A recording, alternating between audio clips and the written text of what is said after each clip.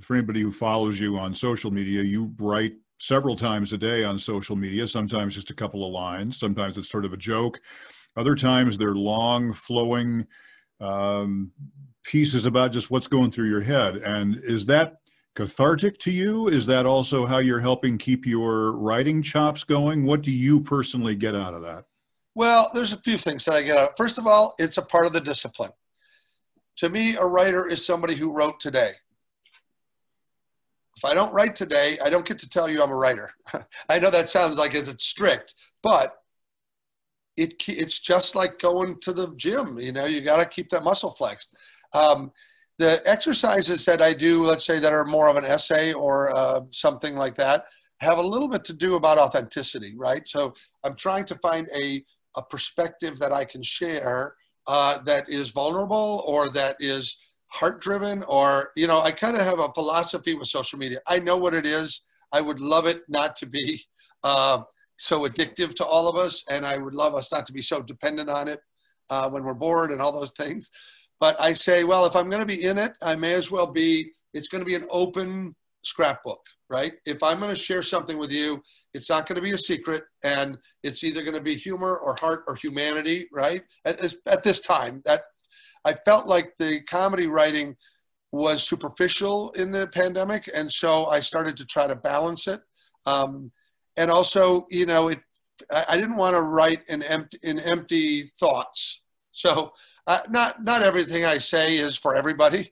And sometimes I say to people that I'm writing this for me and you can read it over my shoulder. So I kind of know what it's for, but which is that I'm not there to create an argument, you know, and also if you like it or don't like it, it's not, I don't need that at the end of the day. What I need is to wake up and clear my head. It's something Leonard Bernstein said, that he got up in the morning and wrote 3 bad songs to get them out of the way so he could write the good ones. And that literally, if he didn't get that stuff out of the way, there was no room for that good one. Now, that may or may not be true, but it rings true to me in a way that I go, oh, okay. So if I have other thoughts, if I have things to complain about, or I have something that I need to not think about, I may as well, you know, take it out of the junk drawer and dispose of it, you know? So, you know, it is a little bit of that. I also have so many friends that are creatives, that are singer-songwriters, that are actors, that are producers, that are whatever, who are going through this. And I do spend a lot of time on the phone with people personally, not as a therapist or a consultant, but I feel that if I'm open in my social, I can take care of all those people in one statement. If that moment gives them 24 more hours of thinking of something positive instead of negative. I mean, I try not to be overly syrupy or, you know, cloying about it, but I lean towards the positive, and I feel like you are what you eat, right? Like if you're a person that's a negative person, if you spend all your time barfing stuff back out that you hear on the news or whatever, you know, your day is going to be shitty. It's, you know, I don't know what the educational rules are on that word, but that's what comes. What you push into the sausage machine is what comes out. It's just in a casing on the other side, you know. A writing friend of mine says, if this makes you feel any better, a writing friend of mine says, you're going to write a lot of shitty scripts. You might as well get after it. You right. know, just get those out of the way. That's what Bernstein was saying as well. Get the other stuff out of the way and get to what's important there. There was a mentor of mine named Bill Idelson, and Bill Idelson was an old-timer writer. He wrote on MASH and Andy Griffith's show and all that Love American Style stuff he was sort of behind. And he was telling us once in class a couple of things, but one of them, somebody was saying how cream rises to the top. And he said, well, but shit also floats. So like, you know, don't live on that kind of thing. And when we would participate in the writing class, he would say, you know, you weren't allowed to come to class without writing something. Like you couldn't participate and you couldn't hear your stuff read between anybody else if you didn't have anything. You needed to be active at that. And then he was pretty good. He was harsh about things, but you remembered the lesson. And one of them, when we were reading the opening of somebody's thing, there was like a 15 minutes into it, there was a pause, and he said, okay, that's not writing, that's typing that we just witnessed. And I was like, what? And he's like, well, the story didn't start till just now when I interrupted you. I don't care what they had for breakfast. I don't care that they had a plaid shirt. I don't care. Like, you have to do that work before you start your story. And then when the life is in crisis and there's some, like, this screenplay starts on page 13. I'm sorry to tell you, but I don't care until the guy loses his job, what he did, you know? And if you're going to tell me that, then you can tell me later in a flashback if it matters or something. But, you know, knowing when to get in and out of a story is a good part of how to tell a good story. Well, that leads in really well to the assignment that our students will have, which is to create a comedy scene of 2 to 3 or 4 minutes in length on any topic. It can be a monologue, it can be a dialogue, it can be whatever they want it to be. So best practices, how should someone approach an assignment like that? Because a lot of students tell me every semester, I don't know if I'm funny or not. I don't know how to be funny. So how do they be? Well, the first thing is, don't worry about being funny. Like, don't write and demand you be funny. But, you know, create a scenario, create a situation. I'll step back to that Love American Style assignment idea, because one thing Bill Idelson did was he gave us old premises for Love American Style, and without us having ever seen it. And then he would say, this woman was like the one that teaches the apes sign language in Africa and gets bonded with them. She comes back to America and she's in her apartment with her fiance, and a gorilla comes to the door, right? Who's become attached to her. Write that scene for next week. And we go away and we write it. And most of the students write the dialogue between the fiance and the woman in the room, and the gorilla's banging on the door and the whatever. And he said, you've got to invite this gorilla into the scene. Like, you have to take your biggest obstacle and put it right in the middle of the scene, right? And that's comedy comes from that dilemma. It's, if you keep things outside the door, if you go, well, I'm not going to talk about my addiction, or I'm not going to do whatever, then in many ways you're keeping the thing outside.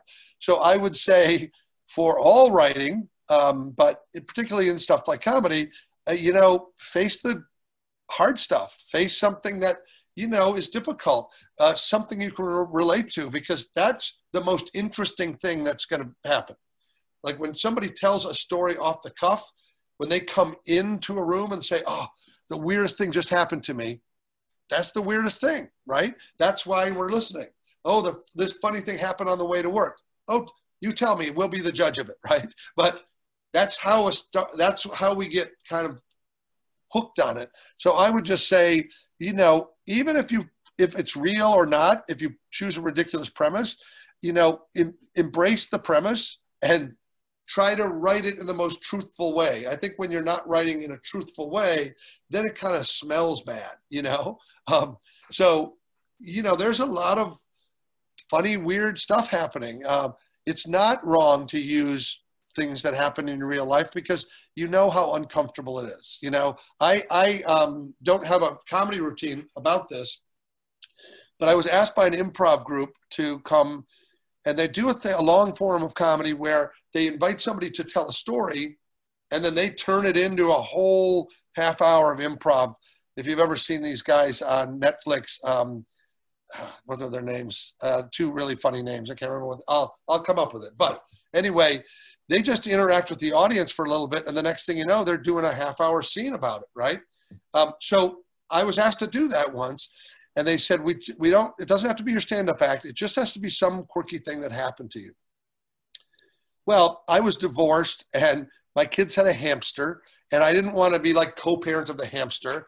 And Christmas comes up, and my ex-wife asked if I would take the hamster for the holidays. I was like, no, like, get a neighbor to feed it or something. Like, and instead of doing that, she took it on the trip to New Orleans on the drive, where it was already listless and something, and it wasn't feeling well. And then she suddenly was calling me about, what do we do? And I'm like, I don't know. Like, I was in this weird spot.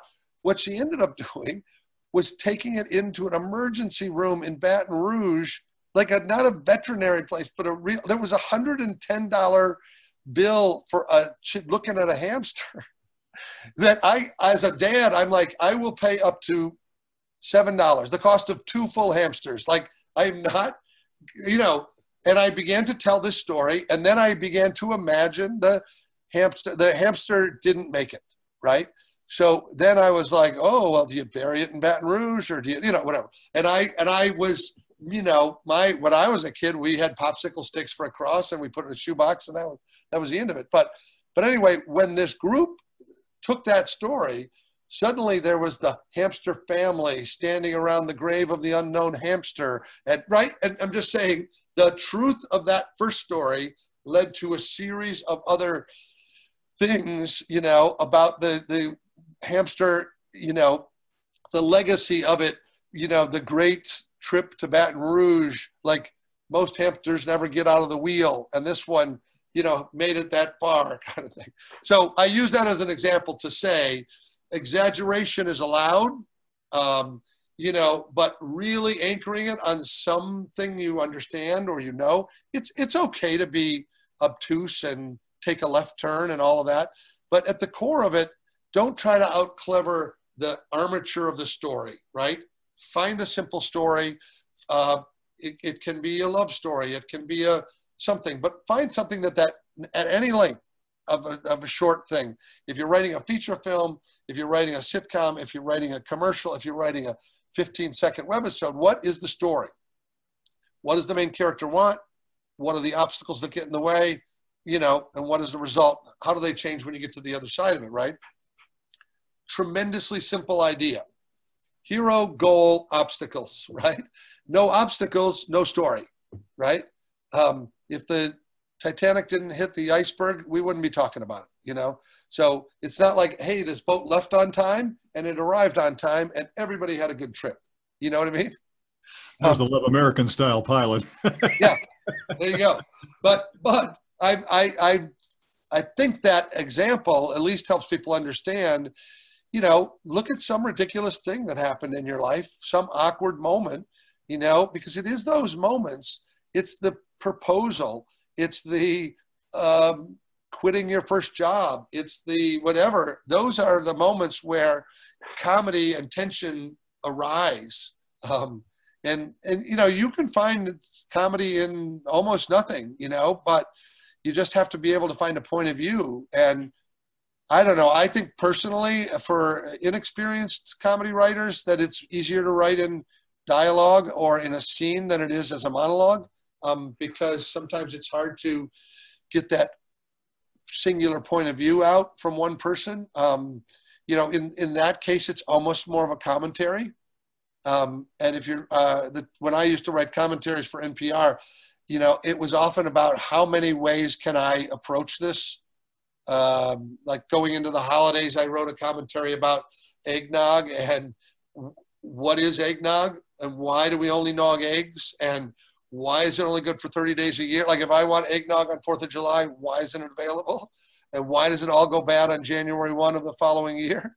And what happens to bad eggnog? Like, does it get, taken to the back of the grocery store and relabeled buttermilk and then paraded back to the dairy section, right? Like but you have to be able to flex the muscle of perspective. Where do I stand? Do I like eggnog? Do I not like eggnog?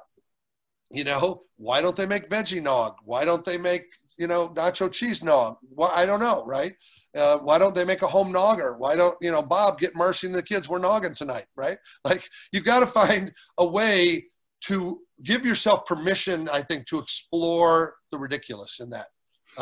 And another thing I would say that I find always very valuable is if you start keeping a notebook and just writing things down, not just thoughts, but, when we were out and about, or we were at an airport or at a class or whatever, you overhear conversations in progress where you don't know the backstory. And if you really want to know more, that means a good story has started. I've overheard people, somebody at an airport said something like, well, if he wasn't just getting out of prison, I wouldn't even talk to the guy. And I'm like, what? Like, why was he in prison? And why are you interested now? Like, what happened, right?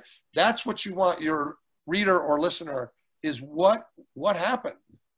Let this unfold.